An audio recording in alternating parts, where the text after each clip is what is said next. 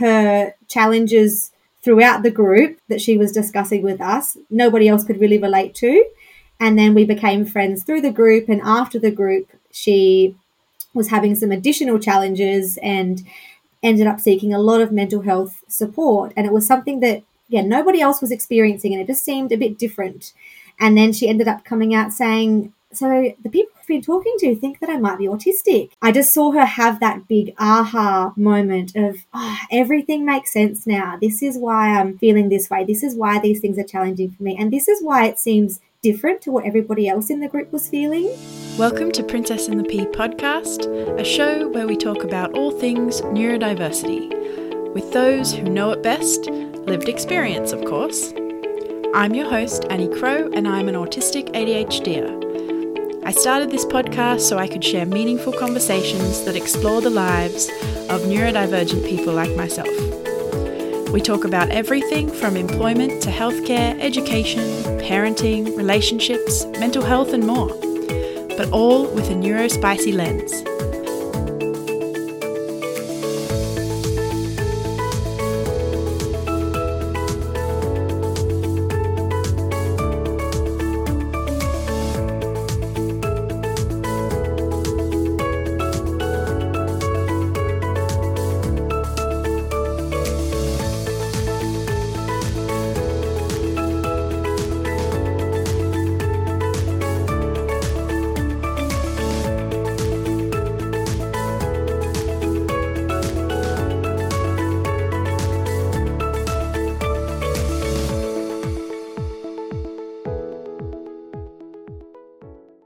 Before we kick off, I just wanted to add a quick content warning for little ears. This podcast will be discussing mental health issues and serious adult business, so chuck on your headphones and grab a cup of tea, and as Bluey likes to say, let's do this!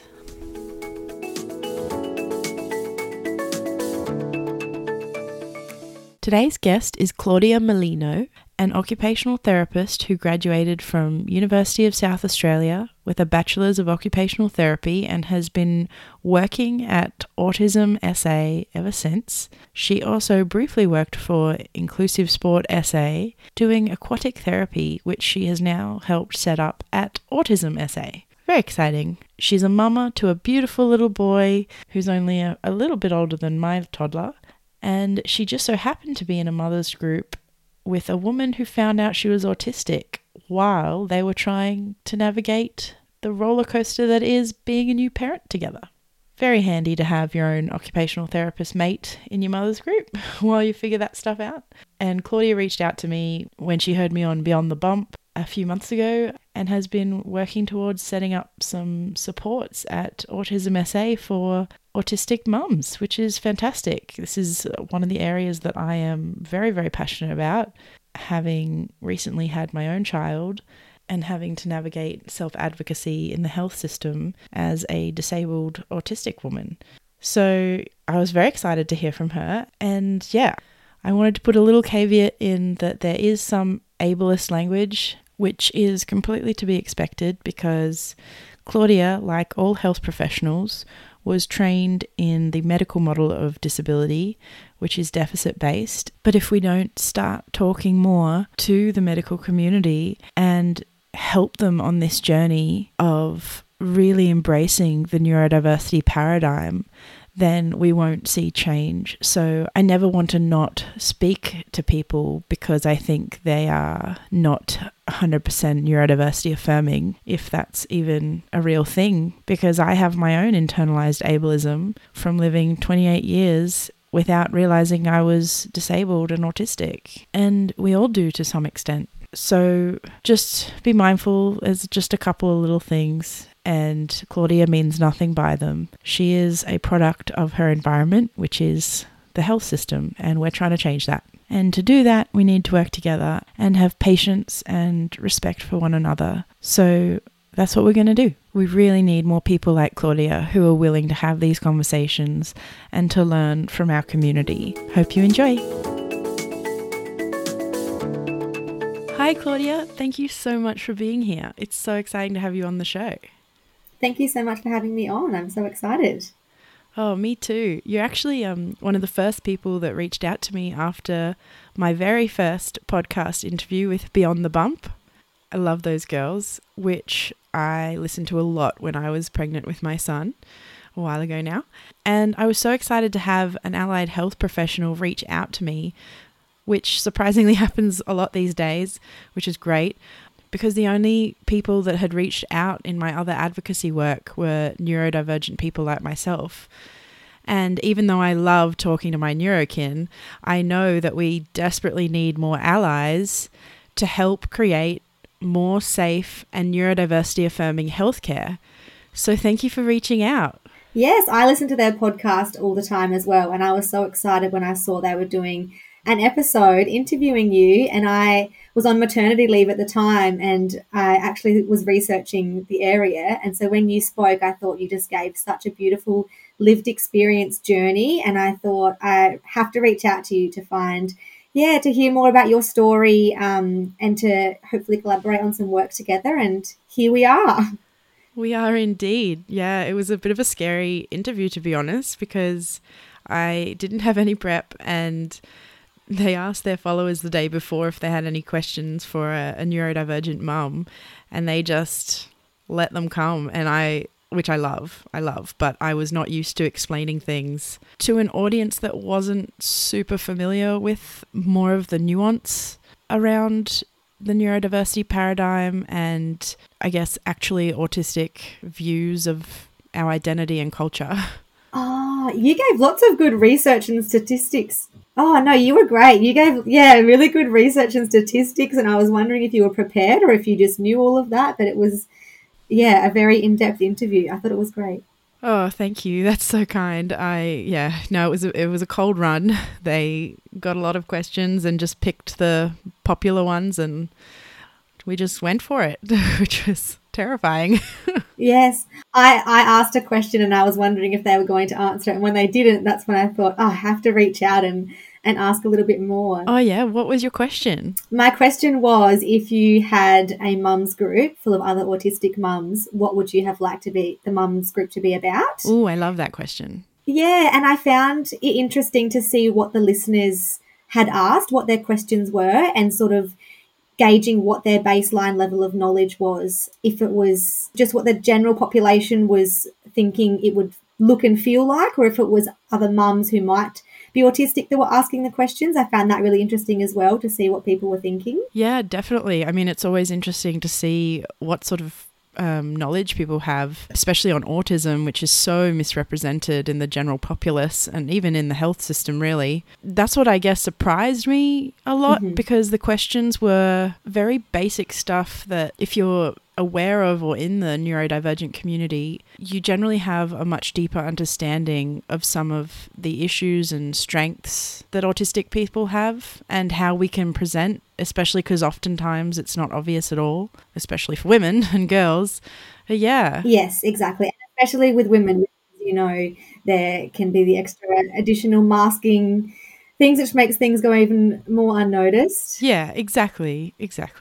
But yeah, I mean, you reached out because you met a woman who found out she was autistic in your own mother's group. So how old is your bubba now? He is 19 months old now. Amazing. My little guy is 16 months old. Oh, wow. So they're only a few months apart. Yeah, so cute. Oh, amazing.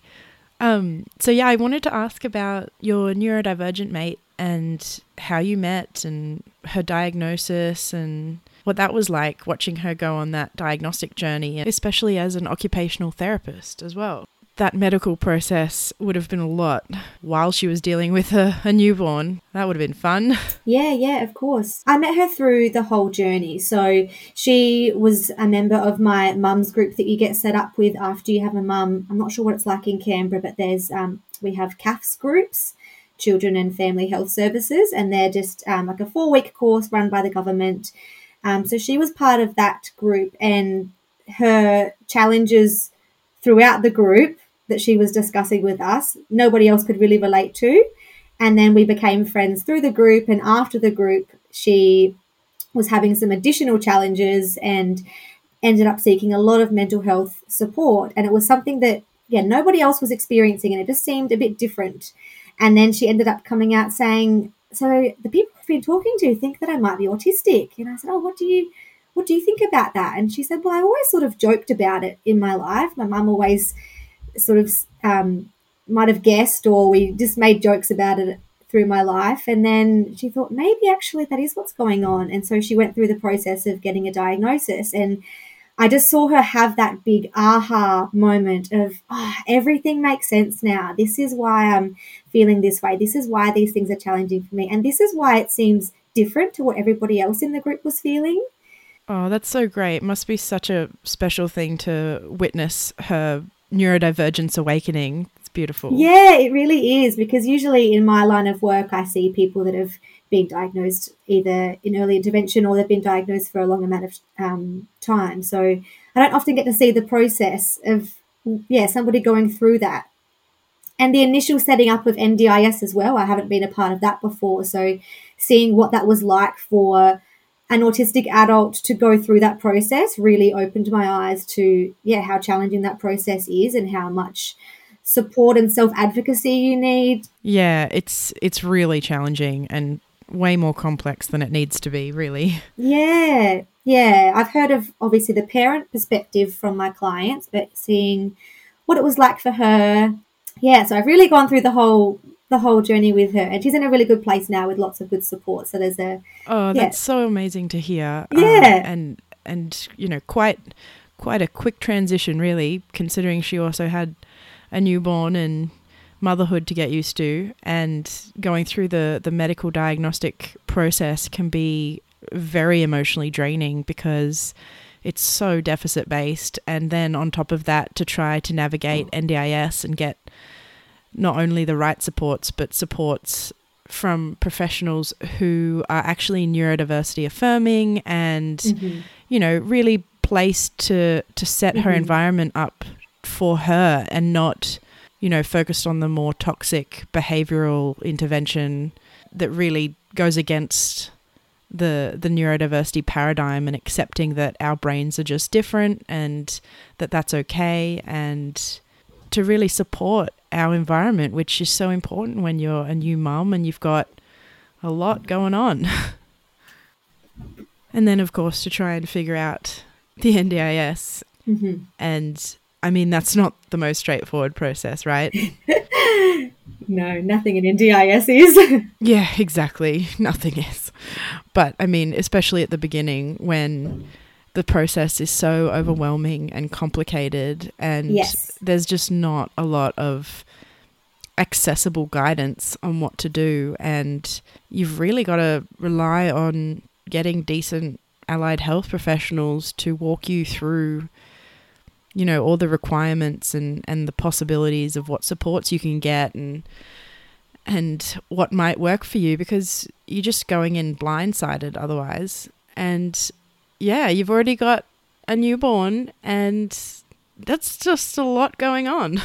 Yes, exactly. And that's the thing that I was thinking through the whole time I've been a mum. Even when I wasn't a mum, I'd be going out into the community and often think, I wonder what this would feel like if for my autistic clients. I wonder what this experience would be like for them. So then now going out as a mum when I leave the house, and I was thinking, wow, I know the effort it took for me to come to this mums group today, how I had to think of what to pack in the bag, how many feeds he would need, how many nappies, and backup plans in case there's explosions and all those sorts of things. And then I thought, wow, I wonder what that would have felt like for her. And going to regular appointments for your baby or for yourself and taking a child along with those is so challenging. So I can't imagine what it must have been like going to an NDIS appointment where you're having to talk about yourself and your deficits and what help you might need, and being asked so many in-depth questions about, can you do this? What level of help support do you need with this? And asking what types of services you might need when you've never heard of some of those services, and coming away from the meeting and thinking, did I remember anything that was said in that meeting? Or what have I signed up for? What's going to be in my plan? What are my goals? Yeah, the struggle is real. Like, what did that mean? Are they going to listen to what I said? What are the outcomes going to be? Where do I go from here? And they're just some of the questions going through your head. And, you know, to be that sleep deprived, ouch. Yeah, I mean, one of the reasons I wanted to get you on the show was this story of an autistic woman having a child, and you know, all of her systems and methods of coping kind of fall apart because you've got this huge disruptor or baby entering your life. It's a very common time for a lot of women to get diagnosed and to figure out that they're neurodivergent. I actually felt quite lucky that I knew before I was pregnant, thinking that that would be some kind of an advantage going into pregnancy and motherhood, you know, because I had the access to getting support and making sure that my needs were met and that the transition was smooth. Parenthood is a hard transition for everyone, but to add neurodivergence and be living in a world that isn't made for you, it's that much harder. However, I didn't end up feeling very advantaged because there was not a lot of information out there on being autistic and pregnant. There was one book written by an autistic doula who'd had 5 kids, but it was very much autobiographical. A great book, but not the information that I was looking for. And there was a couple of YouTube videos of autistic women sharing their experience being pregnant. But when I Googled being autistic and pregnant, the only thing that came up was hundreds of articles on how to avoid having an autistic child. Spoiler alert, you can't. It's genetic. Mostly. I would argue wholly, but I think some people are still in denial. Anyway, I'm not a scientist. I'm not a medical professional. Make your own assumptions and opinions. Do your research. But it was just horrific. Imagine reading articles on how to prevent a human being born that's like you. Yes. It's just horrid. Or how to be a parent to an autistic child rather than anything about the mother being autistic herself. Yes, that's what I was coming up with when I was researching. Yeah, ridiculous. I thought, maybe I'm searching this incorrectly. Oh, no, there's just no research out there about what pregnancy and birth and, yeah. After it got me thinking about there was not even any qualitative data about what the pregnancy or birthing experience is like for autistic mums. There was a few studies in the last 2 years that I could find that had some emerging comments and things in there about women. And I thought that's a good start to highlight that there is a gap in this area. OTs, we focus so much on sensory regulation and understanding what's happening with your body and the world around you. And so pregnancy is something that changes your whole sense of identity. There's so many body changes happening. Your whole interoception system, everything is changing. The feelings of hunger that you had before, now your stomach's in a different location, and so that feels different, and things are pressing on your bladder, and yeah, all the changes. Yeah, lots of body changes. So I was really surprised that there was no OT evidence in the area as well, given that it's probably one of the biggest sensory changes your body can go through, from all through pregnancy and then giving birth, and then after birth it's a mammoth transformation in physically and in your identity as well. Yeah, absolutely. And hormonally and mentally. Yes. Yeah, all the things. And, yes. you know, interoception is so complicated. I find it really fascinating. Yeah, but what really upsets me is the lack of resources and research and information on being autistic and pregnant. Like what some of the sensory challenges might be, the routine changes, the energy levels, the sleep changes, everything. It's such a big shift to go through. And, you know, having to talk to people who might want to touch your belly or ask you invasive questions that you really don't want to answer, but when you don't like navigating, you know, that social area of what's appropriate, what do they really want to know versus is this going to be an overshare, or are they going to judge me because I'm making a decision that might not fit their norms? Yes, I hadn't thought of that. Yes, that's so true. People do ask you questions when you're in the supermarket, of course. I was very lucky because I got pregnant not long after COVID began, and it took away so much pressure for me to deal with the outside world because life mostly went online. And I wonder what that's like for people that are not pregnant during a pandemic and they are out and about and in different seasons as well. If it's in summer and you're forced to wear clothing that's perhaps a little bit tighter or more revealing, and you can't hide the bump as opposed to in winter. You might be able to get through 6 months of pregnancy with nobody asking intrusive questions. Yeah, absolutely. I mean, obviously, I'm just speaking for myself. I'm sure there are plenty of autistic women that love being asked questions and love their belly being touched and such. I am not one of them. Mm-hmm. But we are all diverse and unique. Yeah, but I mean, everyone has an opinion in this space, on whether you should find out the gender or what type of birth you might want and all the things. It's hard to navigate, and one of the ways I like to manage my own anxiety is through research to help me make informed decisions and to be aware of, what others are doing and making sure I'm up with the latest information on child safety and development and all of those things.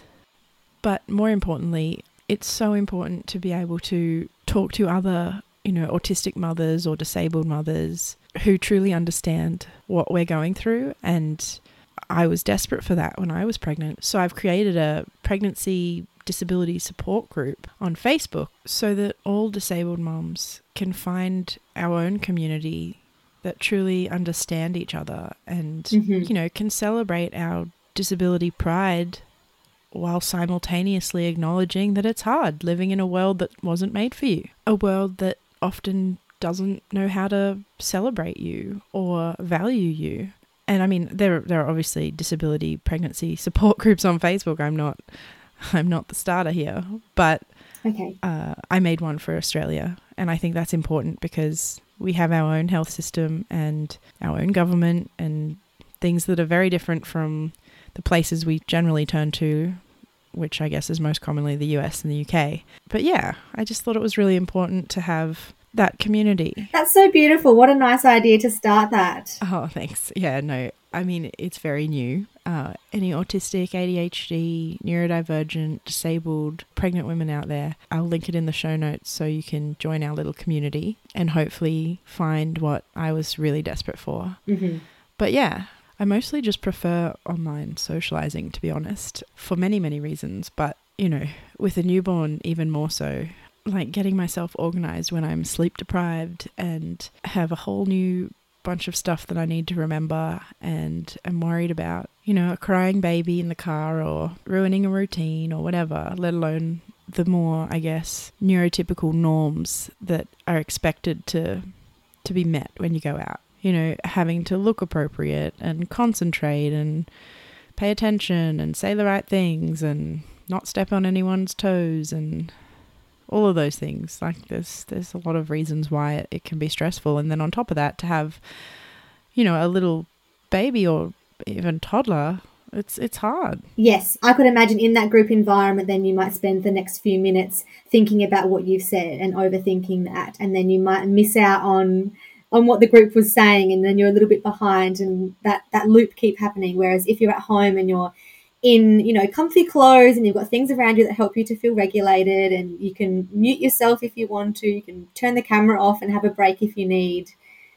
And not having to get to the location as well, I think. You don't have to travel to get there, and if you've been hit with traffic or something on the way, that's added an extra layer. And I think what you were saying with you were saying earlier with pregnancy, how you're forced into these more uncomfortable social situations where somebody might have commented on your stomach, and then all of a sudden this baby has caused you to be in a really uncomfortable situation by they need their nappy changed, and now you're forced to have this interaction with this person that you didn't want to have. And previously you may have been able to avoid that, and then after that there's no reprieve. You get into the car, you have to buckle them in, they might be upset, might be hungry, you get to physio, you've got to get the pram out. So there's all these extra things that are happening that previously your coping strategies before being a mum, you might have been able to apply a strategy, do some mindfulness breathing while you were walking, some positive self-talk, and you would have been okay. And then this baby's put you in this uncomfortable situation, and your cup is already full of stress, of extra input, of you've used your executive functioning team before you've even walked into the room. Yeah, exactly. It adds up. It adds up really quickly. And, I mean, those kind of social environments I don't enjoy at the best of times, let alone when I've got all of this stuff on top of it. I mean, many of these mums groups are with like at least, I think the smallest group I went to was maybe 4 women. And usually you don't really know them very well before you go. So that unfamiliarity, the uncertainty, it's compounding, right? Yes. And to add on top of that, you know, not wanting to say the wrong thing or step on anyone's toes, you know, to have to sit there and listen to that when I'm like, I could be at home watching my favorite show, listening to my favorite thing, reading a book, having a nap while my baby naps, all the things that would be so much better than this stressful situation. Yeah, of course. I actually did sort of like speed dating for mums groups. I went to a few different ones just to try and get a vibe of which ones were more neurodivergent friendly, let's say. And by that I mean non-judgmental, supportive, open, inclusive, like all that anyone wants in a mother's group, right?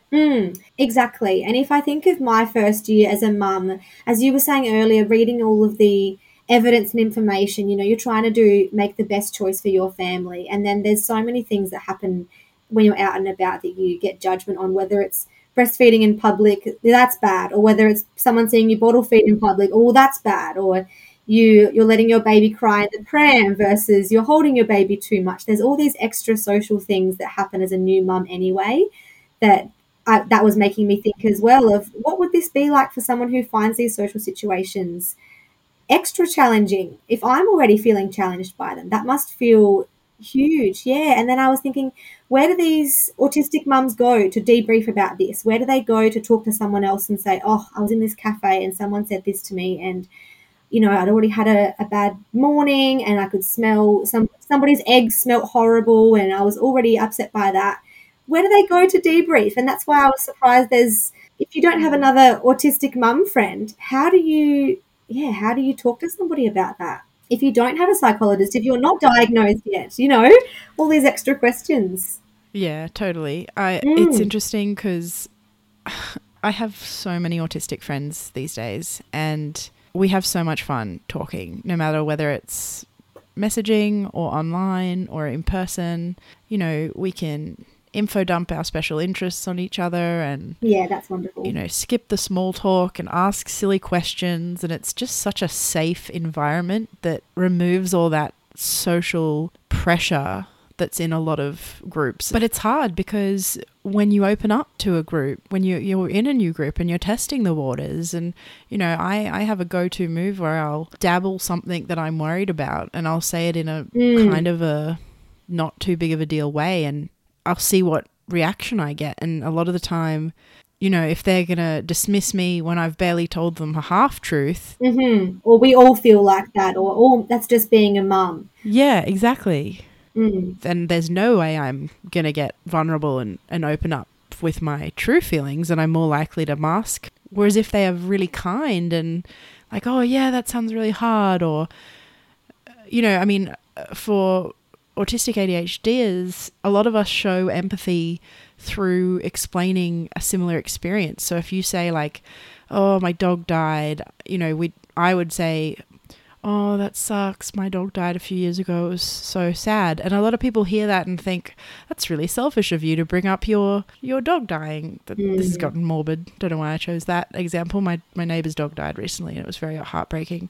And some people will respond to that and say, why are you making it about you? But in neurodivergent language, and I mean, I'm generalizing, kind of interested to know what any neurodivergent people listening think.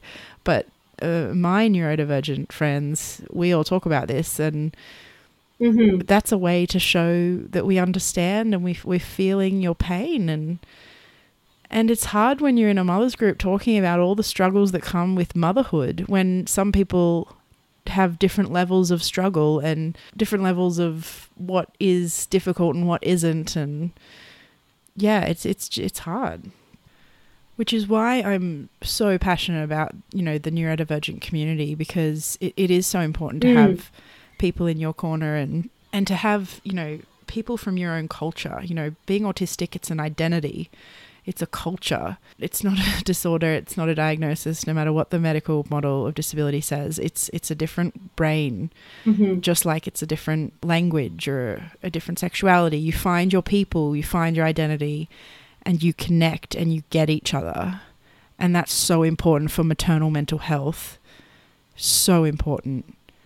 Yeah. But like, I mean, you've heard of the double empathy problem, which is that basically neurodivergent people aren't actually bad at communicating. It's actually just that they're different communicators to neurotypicals. So there's a study done, and this has been backed up over the years, that they had multiple groups and they did kind of like Chinese whispers, you know, where you whisper in one ear and it goes along the group, and by the end of it, does it sound anything like the start or gobbledygook, Yes. you know? And the neurodivergent group that was all neurodivergent and the neurotypical group that was all neurotypical did equally well with getting the message to go through and be correct, like as close to correct at the end. But when they put a group together with a combination of neurodivergent and neurotypicals, that's where the problems came up, because they had a different way of communicating, right? So we're not disordered, we're different. The problem is we're the minority. So people think that we're the disordered ones, but we're not. Anyway, I was really lucky because I had my cousin who's a few years older than me, and she had 2 children a few years before me, and she is also autistic. So she was, you know, she was my person, and it was just so helpful to have someone who was going through a similar life experience and really got me. It was really helpful. Yeah. And I was going to ask you, if it sounds like even you having one person in your corner through this journey was monumental. And I'm wondering, for somebody who perhaps wasn't diagnosed yet and they were in a mum's group and they said something like you did to test the waters, and if someone dismissed that, and then if they took that to their GP and that was also sort of dismissed or perhaps misdiagnosed for something else, or the people that were running the mum's group just thought, I don't really know what that answer meant or what she was meaning by that. And I'm wondering if you've been dismissed 3 or 4 times and you're going home thinking, well, obviously people aren't thinking about this the same way that I am. Something's going on here. And yeah, am I crazy? Am I the only one feeling like this? And I was wondering what your thoughts were about the misdiagnosis of postnatal depression before women might get diagnosed with autism after becoming a mum, if you think that's something that often happens. Yeah, I mean, I'm not current on the statistics, but the Senate inquiry that came out in March this year talks about the percentages of postnatal anxiety or perinatal mental health issues in autistic women or AFAB individuals, and it's ridiculously high. And that's just in the ones we know are autistic. So I think off the top of my head, I think it was something like 40% of autistic women experience prenatal depression, and as high as 60% experience postnatal depression. And that's compared to the general population, which is only about 12%. That's ridiculous. And I'm not saying that if you have postnatal depression, you're autistic, but I'm not saying you're not, you know? I think that it's definitely something that we should be trying to identify, definitely, mostly so that these women can get the support and help and understanding of their own identity that they truly deserve. I would have wanted to know. Yeah, it's a big problem that these women are not getting the supports that they need, the disability accommodations to help transition to parenthood and beyond, because most of them are unidentified. Yes. I was surprised when I went into my 6-week screening that they didn't even check my anxiety levels. It was just a basic depression questionnaire. Yes, you fill out the questionnaire and they tell you yay or nay if you've got depression or not. Yeah, exactly. But like, it was just depression and not anxiety. What about anxiety? I know so many of my law friends have had postnatal anxiety, some diagnosed, some not. And it was just a questionnaire on depression. How is that not checking both or even doing the one that has all 3, stress, depression and anxiety? Like, it was very surprising. And the other thing that they did was ask my husband to leave the room, which I was not very comfortable with because he is my support person and helps me when I'm distressed and understands how to help me and how to calm me down when I'm getting distressed or if I'm needing different communication. And I mean, I understand the policy behind it, and it's so important to make sure no abuse and such is happening. But at the same time, to remove an autistic person's support can be pretty traumatic. And especially when, I mean, my case in particular, I have had a lot of medical trauma, and I've seen a lot of doctors that gaslit me and, you know, have belittled me and infantilized me over the years. And I mean, this is just my experience as someone who was in a car crash early in my 20s and had to have multiple surgeries and such. I've probably had, you know, and I also have Ehlers-Danlos syndrome. So I've had a lot more time with the health profession than anyone ever deserves to suffer through. So it was really traumatic for me, and I understand why, but I think the thing that I think about with this example, and also with how the hospital responded to me, you know, accommodating my needs as someone with a history of sexual assault, but not knowing how to accommodate my autistic needs, what I think about is, why can't we have standardized training for health professionals to understand the support needs of autistic individuals, or at least what to ask for, what to look out for, literally anything. If we did half as much as what we do for very important things like sexual assault and domestic violence, which is so fantastic, that's come a long way and obviously still has a long way to go. But if we did that type of thing, you know, for autistic women or autistic people in general, then we'd probably live longer. We have quite a shorter lifespan, and I'm pretty confident that a lot of that's around the amount of stress we live through because we are fundamentally misunderstood and neglected in our disability needs. So to answer your question, yeah, I do think that there would probably be many women who are autistic and don't realize it and are diagnosed with postnatal depression first or anxiety. And, you know, I do think that that's slowly changing. I know that, you know, even though the stats are still 80% of autistic women at age 18 are undiagnosed, the age is lowering, but it's very slow and it needs to get quicker. And not only do we need to identify them earlier, but we really need to get the right supports, the right understanding all in place, because what's the point of a diagnosis if nothing comes from it? And I'm not talking necessarily about the right therapeutic supports, but more societal understanding of what it is to be autistic or neurodivergent and acceptance to be different. And this is where the social model of disability really needs to take a front seat to the medical model, because the medical model is leaving women to be diagnosed only after the fact that they are suffering so severely that they've got multiple other mental illness diagnoses like anxiety, depression, PTSD, or misdiagnoses. Yes, and I think that's what worries me, I think, is that these women are ending up they're either not being diagnosed until they're in a really, really severe mental state, or or something else has happened that someone's gone, well, we need to look a little bit deeper here. And my friend had to get to a really bad place before she was able to get diagnosed. And so seeing for her, wow, you had to get to that place before anything was done about this.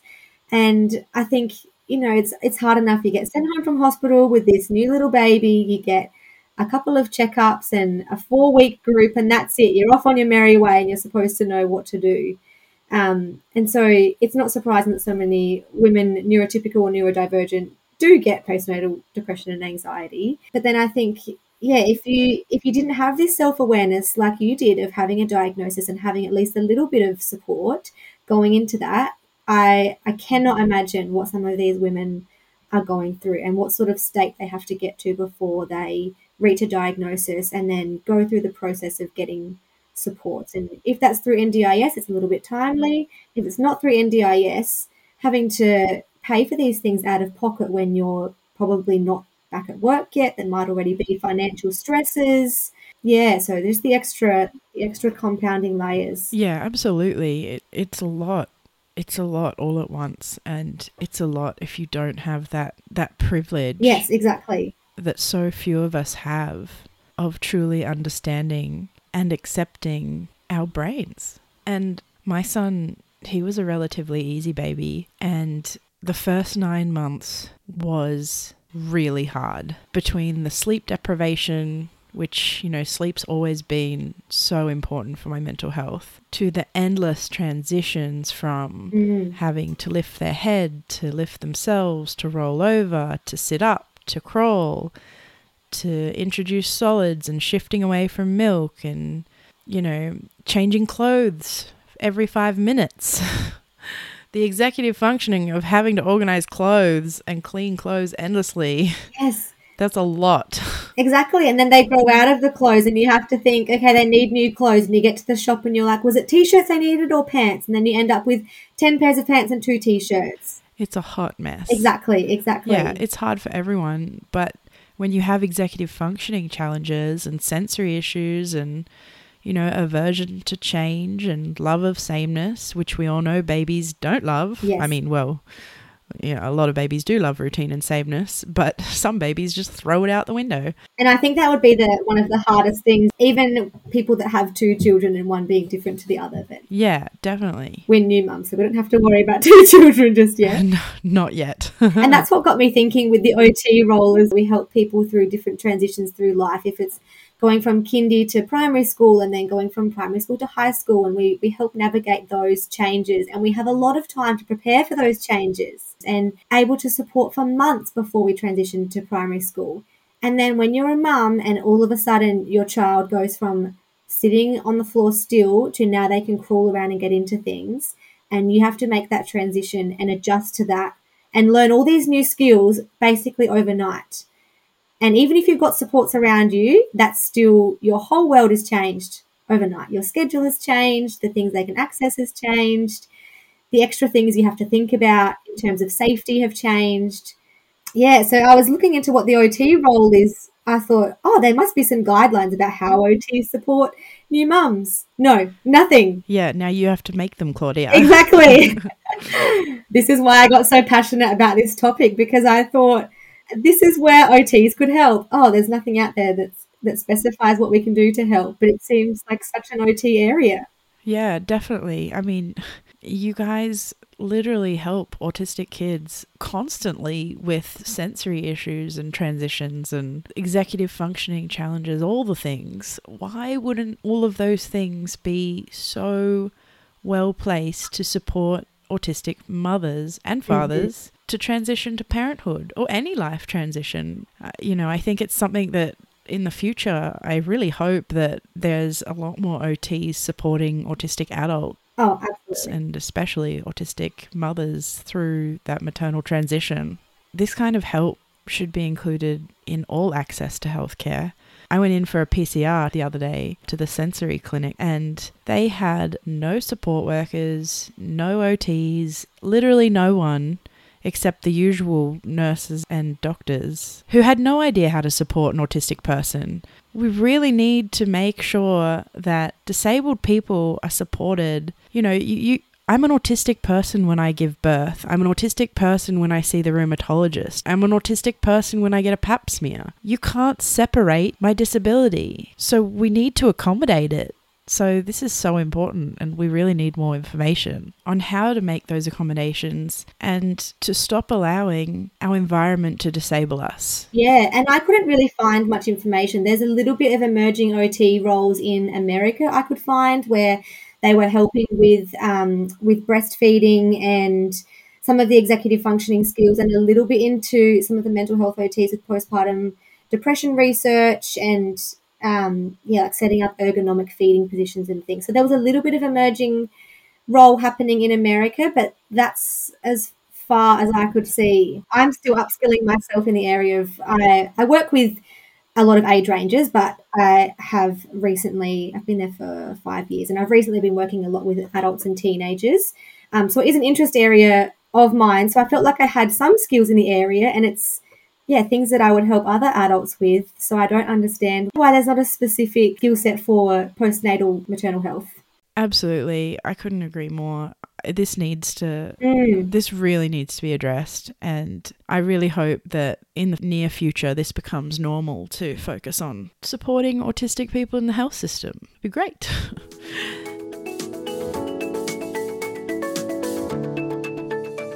So, in saying that, how are you taking action and helping my vibrant community out? Can you tell us some more about the program you're developing? Yes.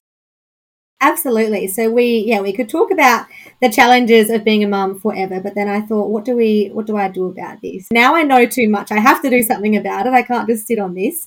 So I have designed and developed an online autistic mums group that Autism SA will be running, and it's going to be an evidence-based 10-week program where there will be a multidisciplinary team, so run by myself, and then there'll also be a guest social worker, a guest support coordinator, a guest early intervention and speech therapist. So yeah, a multi-D approach where predominantly mums can come to connect and just form a community with other like-minded mums, but also teaching and giving some education about some strategies for managing your sensory regulation, some executive functioning tips on how to tackle life a little bit easier. Yeah. I think one of another good things to share was some mum hacks within the group of so other people might have had the same sensory challenges as you and being able to share those hacks. So I remember listening on, I think it was another podcast. It was my friend that was saying bathing her daughter when she was a baby in the baby bath. She couldn't understand why that was so challenging for her. And she found out that never before had she had to submerge her arm to her elbow in warm water. When you're in the shower, it's just trickling over you. When she did the dishes, she was wearing gloves. So once she found out, oh, it's that feeling, that's why I don't like doing the bath, putting a pair of gloves on solved it. So being able to share some hacks like that with the other mums. And then, yeah, some scheduling, like some self-care scheduling. And I know you can't create a routine with a baby, but creating some kind of routine. And we'll also be providing some information on external supports. So navigating your NDIS plan or knowing what you can advocate for in your next NDIS plan to get some more support, if it's, cleaning or gardening, or what questions to ask in your NDIS meeting. I mean, that's just honestly so great to hear. I think this kind of help is really needed, and I had to get it through finding multiple individual practitioners that could help me with stuff, and no one was there to navigate what to even look for. So the fact that you're pulling all these people together and also helping other autistic mothers connect and find community, it's really lovely. Aww. I just really hope that it goes well and that, it becomes a widespread support for all autistic mothers that, want the help or think that they could use it, because there's just barely anything out there, and it's really just not good enough in 2022. Yes. It needs to change, and I'm so glad that people like you are willing to make it change, because we need more health professionals putting energy towards this and trying to learn what my community wants and how to support us in a way that validates our identity and truly lets us thrive. Oh, 100%. Exactly. And so I've left the group sessions as they are pre-planned sessions with evidence-based research in there and strategies and things, but also it just has a big open space for those discussions. And I've allocated additional time to the sessions where if someone does want to share something that's happened within their week and then the group can discuss it together, then there is space for that. And if it means we miss out on something else later in the group, that's okay, because if one mum can walk out of one session and feel just a little bit lighter and a little bit more understood and perhaps have one extra thing in their toolkit, then that's amazing. And then the hope is at the end of the group, after the 10 weeks, they can stay in contact if they want to, or they can join a Facebook group together so they can keep helping each other through those things. Yeah, and stay connected, and doesn't just end at the end of the group. Yeah, I mean, I kind of like the idea of having the planned sessions because it takes the pressure off to talk for the whole time. Mothers groups are so unstructured, and I mean, that's not exactly fun to work yourself up to not knowing what you're going to be doing for the next hour with people that you don't know very well. So I kind of like that, but also giving the space to talk as well. I mean, some neurodivergent people might enjoy the spontaneity of chatting for an hour and not knowing what they're in for, but it's not my cup of tea. But yeah, no, that's fantastic. Yeah, and also just, you know, being in your own environment and feeling comfortable and Yes, exactly. and just not worry about the extra spoons that a neurotypical mothers group might take away, if it does. Yeah. Yeah, and so having all of those things going into the group and being able to,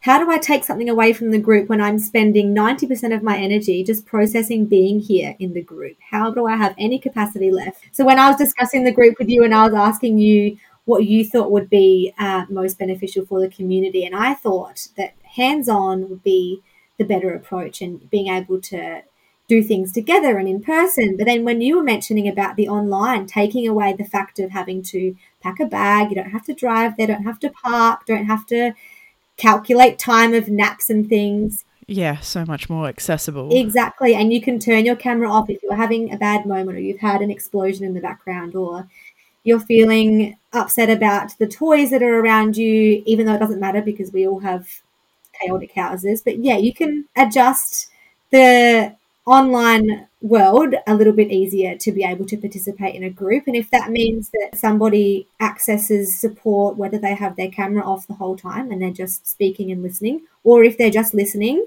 at least they're able to access at some capacity and they're getting some kind of help, which I think is better than getting, no help. Yeah, definitely. So much more accessible. And yeah, I think even, especially in COVID, you know, I know we're slowly getting more vaccinated and that sort of thing, but autistic people do have increased risk of chronic illness. So, you know, the risk of getting COVID it can be higher for this community. And even if it's not, I guess some of us probably even have increased anxiety about getting COVID and germs and things that neurotypicals are currently dealing with as well. But, you know, it's just to a different extent or...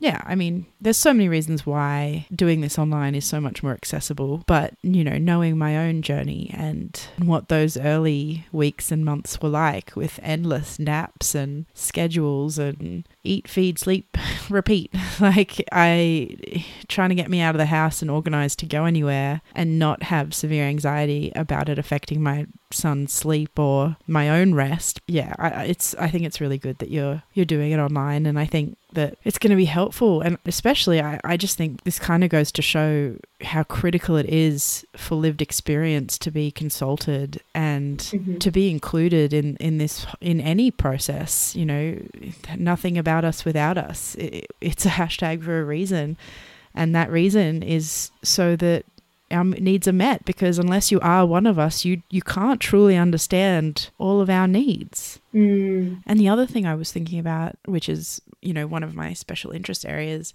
is eating disorders. And, you know, there is a much higher prevalence of eating disorders in autistic women. And pregnancy is such a huge part of that because the body goes through so much change. And, you know, eating habits can severely change, you know, for everything from morning sickness to sensory changes and more. And yeah, and I guess when you are doing online sessions, having that option to turn your camera off would be really helpful in case that's triggering for anyone, but they can still be involved, you know, and it wouldn't be a barrier. And I think that's really important. That's really insightful. That's a really good input, actually. And that's making me reflect on my own practice at the moment since COVID has started and we've been doing some more telehealth services. And I'm supporting a woman at the moment that we have phone calls rather than telehealth sessions because she prefers to not be on camera, and that's absolutely fine. And I didn't even think of that from this perspective, where some of the mums might not want to see their own reflection on camera, of course, or not want to see things in the background that they might start thinking about. I can see my washing in the background, I can see my dirty dishes, I can see, and thinking about those rather than thinking about the group. That's really good input. I didn't think of that. Thank you. Oh, no worries. Always happy to share. I love how open you are to learning this stuff. And I just think it's so important to keep this dialogue open. Yeah. And to get more health professionals actually listening to autistic individuals, because we know our needs best. I mean, the other thing I struggle with online meetings is when I can see my own reflection, irrelevant to eating disorders, I get distracted by it easily, or I catch myself and see whether I'm responding so like appropriately. So sometimes it actually makes me mask more because I'm so aware of it. Yeah, there's so many reasons why that would be a helpful choice, an accessible choice to neurodivergent individuals or anyone really, universal design. Exactly. I think that I'm going to gain a lot out of these groups myself. I know people say you can be an expert in autism, but I've heard you say it before that the people with autism are the experts in autism. So I might work in the field, but I'm definitely not an expert in autism. And so I think from the groups, I will learn a lot and I'll be able to adapt them for following groups or even for following sessions as well from what I learn from the women. And that's what I'm hoping as well to get out of it, is to gain some more of that lived experience to be able to tailor the sessions appropriately. Yes, absolutely. I say that all the time. Autistic people are the experts in autism.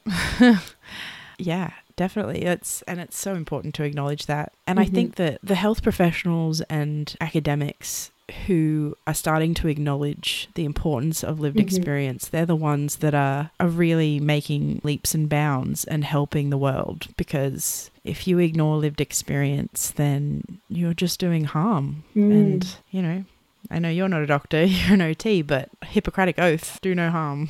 That's a health professional wide thing. And I don't think many people get into the health profession wanting to do harm. I think most of them really just want to help people, and we want to be helped. So we need people to listen to us and care about us, like OTs like you.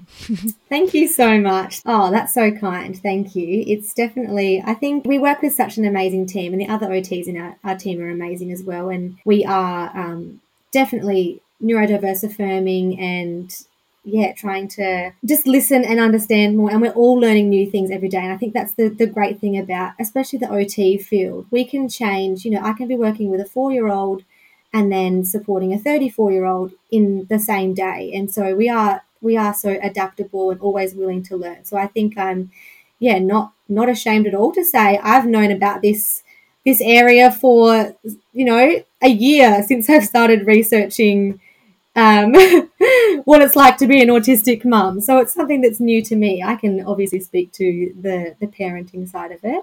But I'm new to the research, the little research that there is. And I think it's really exciting that the OT role is still just emerging, so we can make it what we want. And that can be based on what the community wants and what these women want. And so hopefully I can grow something from this and put together some more ASD-friendly resources for mums. I think that's definitely something that's needed. I don't know if you found anything. I know you said you've done lots of research and you're really into that, but did you find anything helpful about play skills or about routines or, awake windows and things that you found were autistic-friendly resources? Yeah, I mean, no. There was nothing specifically for autistic mothers out there, which is why we're doing this, right? Because we need to make it. Well, I mean, there is a little bit, but nowhere near enough, and you have to really dig for it. But some of the things that I guess weren't specific to autistic mums, but I found really helpful as an autistic mum, were things like wake windows. I really struggled to read the cues of my son. It's much better now that he's over 1, but the first year I just felt clueless. I'm like, people must be lying, like, because he does all of the signs, like rubbing his eyes, pulling his ears, and all the fussy signs that he's ready for sleep all the time. Like, it just wasn't working. So I pretty much stuck to wake windows, and we were lucky because it worked with our son. He was very, very on the clock. But I think a lot of the things that I did with my own OT were things like getting noise cancelling headphones and earplugs, because I'm very sound sensory overstimulated. So that was a big deal when my son would cry, especially when he was really young, because when he was hungry, it was like screeching, as most babies are. And it's very, very difficult to handle when you're low on sleep and already have sensory sensitivities. But, the things that really helped were I got a home organizer in, and she helped me a lot with my executive function and giving places homes and working out systems and all the things that seem really small but add up. And when you're in the thick of it and being a new parent and learning all this new stuff and Mm-hmm. learning how this new human works. Those sort of things really, really come in handy. And that's sort of why I say that I feel very lucky, because I absolutely think I would have had full-blown postnatal anxiety and depression had I not have, one, understood my neurodivergence, but also had access to all the information that I did have access to, and the help that I did have, because it really helped. It really helped. And I think it is really about figuring out what your neurodivergent traits are and what's your sensory profile, how's your interoception, do you need help around the house or with meal prep or that sort of thing. And that's where I think NDIS comes in, and where hopefully you guys can play a part in helping these mums figure out how to navigate that, because it is not easy.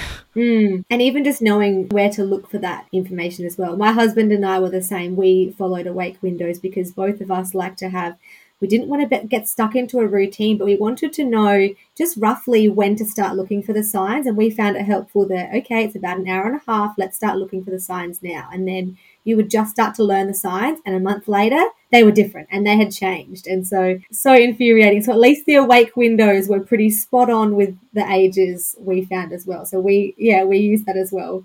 Lifesaver. Oh my God. Yeah. Such a lifesaver. Such a lifesaver. But yeah, I think, and we've mostly focused on postpartum, but there's also so much work that needs to be done in the prenatal health supports for women as well.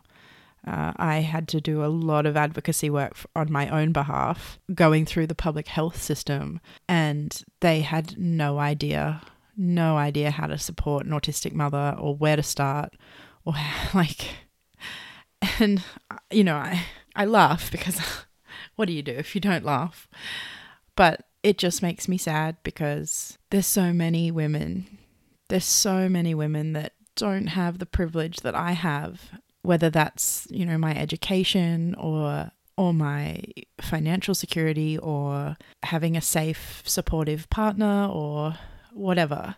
There's so many autistic women that aren't able to advocate for themselves, and when these systems aren't even set up to try to meet that basic need of disability support, that's not okay. And we have a lot to do in the pregnancy space, and pregnancy, birth, and postnatal, all of it.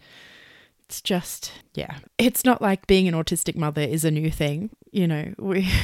We've been around for a long time. We just haven't been identified, and we're figuring it out. We're learning of our neurodivergence, and that in turn is helping empower us to have our needs met and get the right support like all humans deserve, but is a disability human right. But yeah, we definitely need more tailored autistic-friendly parenting resources and maternity support. 100%. Yeah, that's what I think too. Yes, and for both of them as well to go through some supports. I think that's a whole, once I get this started, then let me tackle the pregnancy and birth, but I would love to get into that as well. Yeah, I think pregnancy and birth, and, people talk about a birth plan and things like that, but I think about what could birth look like for someone who was able to advocate for their needs in the hospital environment. If they were to have we work with speech pathologists that assist people with AAC, if they were to have access to something else when they're giving birth and they're unable to verbalize what they're wanting, is there another communication method they can take into hospital? Or is there an option to say, I don't want to have that many examinations, because if I was to have that many examinations, then my tactile input is through the roof before I've even had the baby.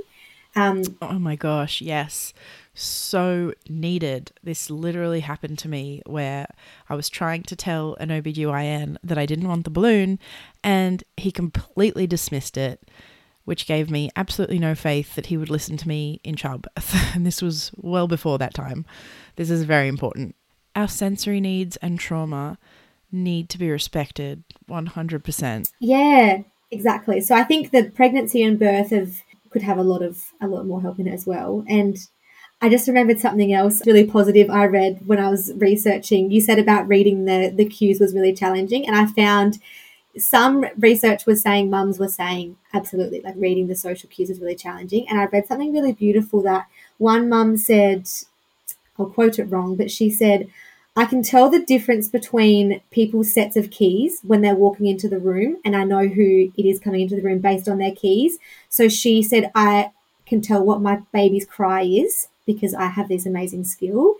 Yeah, and so I found a few really positive stories like that of they were expected to be struggling to read their baby's social cues, but she actually said, actually, no, I can tell who's coming in the room based on a set of keys. So I am perfect at knowing my baby's cries. I thought that was really, really cool. Yeah, that is really cool. And I love that example because it just shows how different we all are and, you know, that we all have such different skills and such different support needs. And so you just can't assume that all autistic people are the same or even slightly similar because it can be literally opposite. Mm-hmm. That is awesome. And yeah, I've heard some autistic mothers can just read their baby, not through the baby cues that we're taught about, but through just... I don't even know because I'm not one of them, but I hear that it's a thing and I wish I was. But wake windows were my life and that's okay. And that's the message, right? It's all okay. There is literally nothing wrong with who we are. And the fact that we're labeled as a disorder is really just the reflection of the values held by neurotypicals. And actually, some of our so-called deficits happen to be our biggest strengths.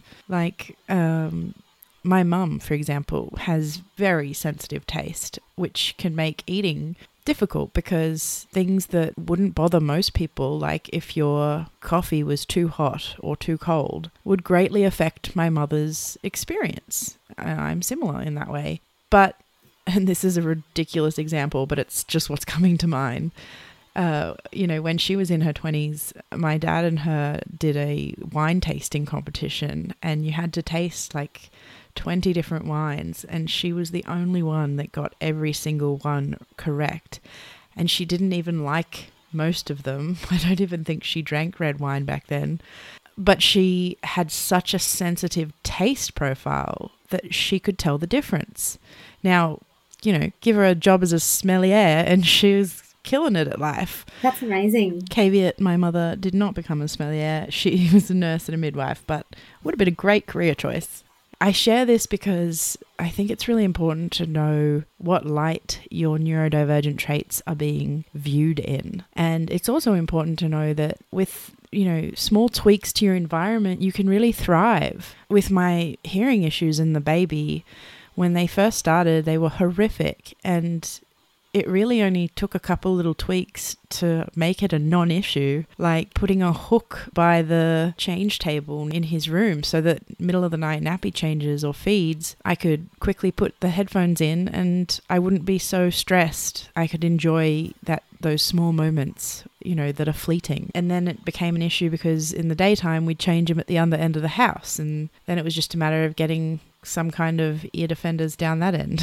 Because there's no way my executive function could manage going back and forth just to get my headphones. But yeah, like these things, I think I like looking at it from the angle of how do we help fix the environment, because you don't fix an autistic person. We're not broken. The only reason we need help is because this world is not made to support us. Just like if everyone was in a wheelchair, then people in wheelchairs wouldn't be considered disabled because the world would be made for them, you know? Yeah, and I think what you were saying, it sounds a lot like a framework of a model we use called the PEO model. It looks at, to do a task, you look at the person, the environment, and the occupation. So looking at like the task of like getting your baby dressed, for example, and so you would look at the person's capacity, what the environment setup is, and the actual task itself. And I was listening to the Neurodivergent Women podcast the other day, and they were talking about the difference between capacity and skill set, and they were saying how a mum may have the skills to be able to dress their baby. Absolutely, they can put a pair of pants on. But then their capacity within that moment, if there is screaming, if there is poo everywhere, if they have had, you know, breakfast has been thrown on them, or all these things that have happened, it makes the occupation a lot harder. So how can we look at what aspect of that task is it that's challenging, and providing the support there? And I think as well, to say to you as well, as from what I've heard from you and what I've read about other autistic mums, the extra mile you're going to provide the best care for your child. And I think doing the most amount of self-work than what other mums, the neurotypical mums may do. You're doing so much research. You're looking into the best possible ways. You're doing so much self-work and self-awareness. And I think that's a huge, huge skill as well that autistic mums do go the extra mile and, yeah, looking to provide the best possible care for your child. Oh, thank you.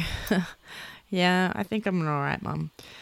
I guess that actually reminds me of something that I speak to a lot of autistic mums, and including a couple that are going through legal proceedings and having their partners or their partner's lawyers use that they're autistic against them, which is just absurd and so discriminatory. I can't believe that this exists, and I feel like so mad about it and so privileged that going through my birth and my perinatal period, I never had to think about holding back any problems that I had, because I didn't have that fear of dealing with a partner that wasn't supportive or trying to use things against me, or even feeling like it could happen in the future.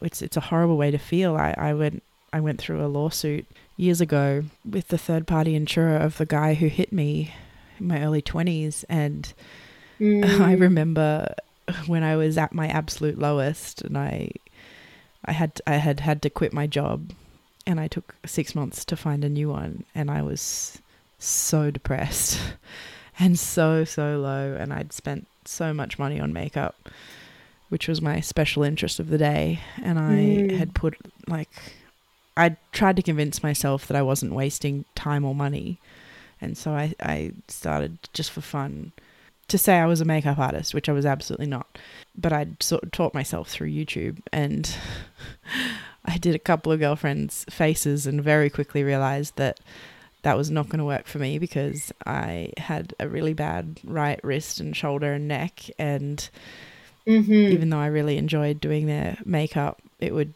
literally put me in bed for like 2 days in agony.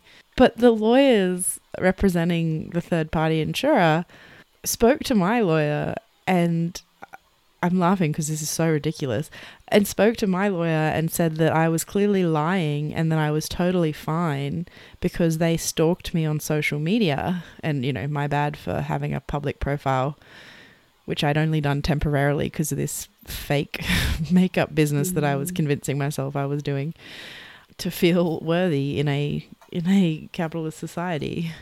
But I was so shocked, because I'm like, social media is such a lie. People can look so happy. I mean, look at Robin Williams. He is one of the happiest, funniest guys in the world, and no one knew how badly he struggled with his mental health. So yeah, I say that because I feel very deeply for any autistic or neurodivergent person that has to deal with feeling like they're going to be judged for their neurodivergence, or if it could be used against them, because that is just really wrong. Yeah, it is. And that is so sad. And I think that could go for the whole neurodivergent community, of anyone feeling as though their diagnosis would be used against them, or they're perceived in a different way of their ability to parent based on their diagnosis, and that there's a lower expectation of them, where in fact it doesn't, and they can be and are brilliant parents. Yeah, they absolutely are. And it's just, yeah, I can't believe that that's even a thing. I suppose we should wrap up, and I've really enjoyed talking to you. For my last question, it's a very important one.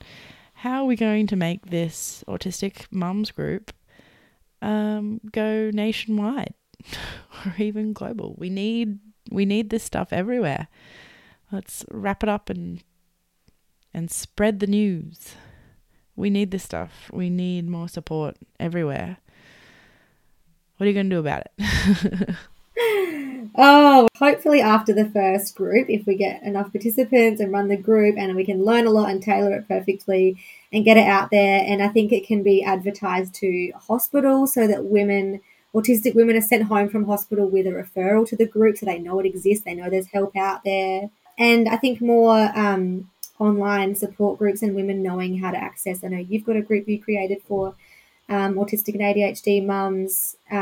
Just knowing more about online groups, and talking about it more, and podcasts like this and podcasts like the Neurodivergent Women podcast, and just making people aware of that. And like the government groups that are running the mums groups, some upskilling for them as well on how to perhaps flag these things, or if they do have a woman come through who's autistic, if they're not skilled in the area, being okay with referring them somewhere else so they are getting appropriate care and the right support. I think if there was someone really clever that could make an assessment, a functional capacity assessment for how an autistic mum is coping, that would be amazing. So if there's any really fancy, clever people out there that can create an assessment tool, that would be brilliant.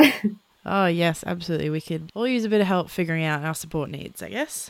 Thank you so much for coming on today, Claudia, and thank you for caring so much and trying to help autistic mothers. I feel so lucky that you had a kid when you did, alongside that beautiful mum, and that you've been able to witness a taste of our lives firsthand. And my fingers and toes are crossed that all goes well with this course. And yeah, I look forward to hearing how women like it, and ensuring their lived experience is listened to and valued. And I have no doubt you're well placed to do that.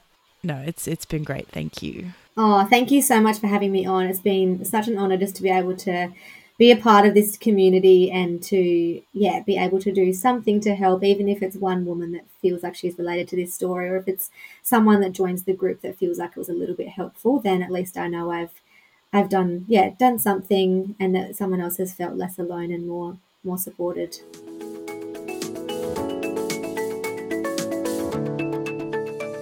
A huge thank you to Claudia for coming on the show today. We had some really important conversations, and I think this is a great example of people from very different worlds with very different experiences coming together to help a community.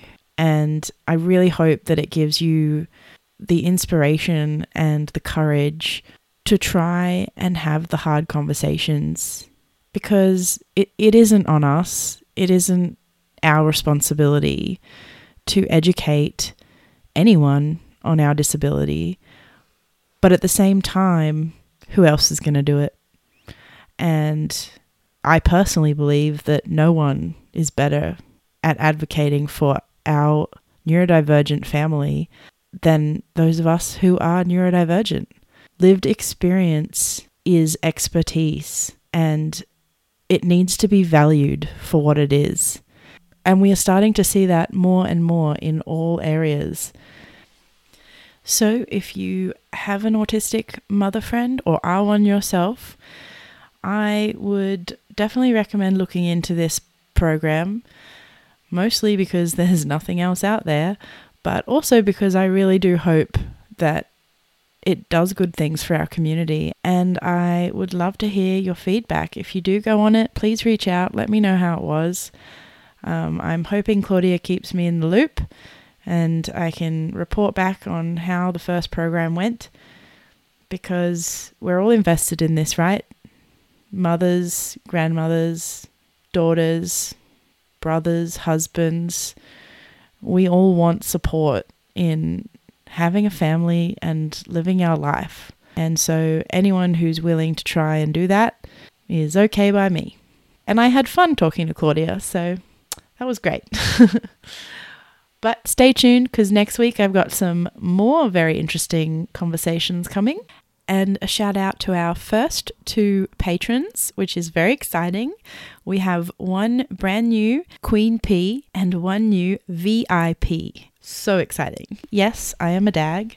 Deal with it. If you guys want to support the show, please head over to Patreon. I'll leave the link in the show notes. There are 2 membership tiers. We've got the Queen Ps for $4 a month, or the VIPs, that's right, very important Ps, because, Princess and the P, theme people, for $15 a month, which is basically a coffee a week. Any support you can give would be more than welcome. I am keen to get more support on board so we can keep churning out this awesome content for our beautifully diverse community. And if there's anything you want to see on the show, we're already starting to record season 2, which is very exciting. And I am just so thrilled that there are so many of you out there that are just as desperate as I am to have these important conversations. And I'm so grateful for your support. So head over to our socials and reach out, share your stories, share your work. Let me know what you want to hear on the show, and I'll do it.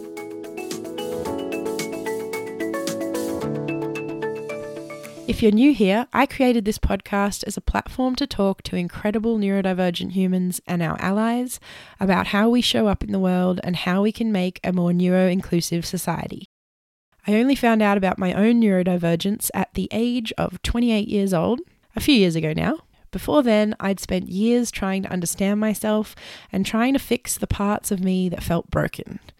Growing up, I was labelled too sensitive, too dramatic, too loud, too bossy, and I am all those things. But so what? Why are they considered so bad?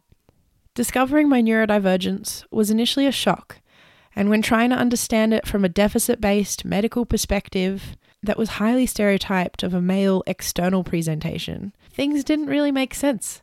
It wasn't until I stumbled across the neurodivergent community on social media and learned all about the social model of disability when I finally made sense of it all.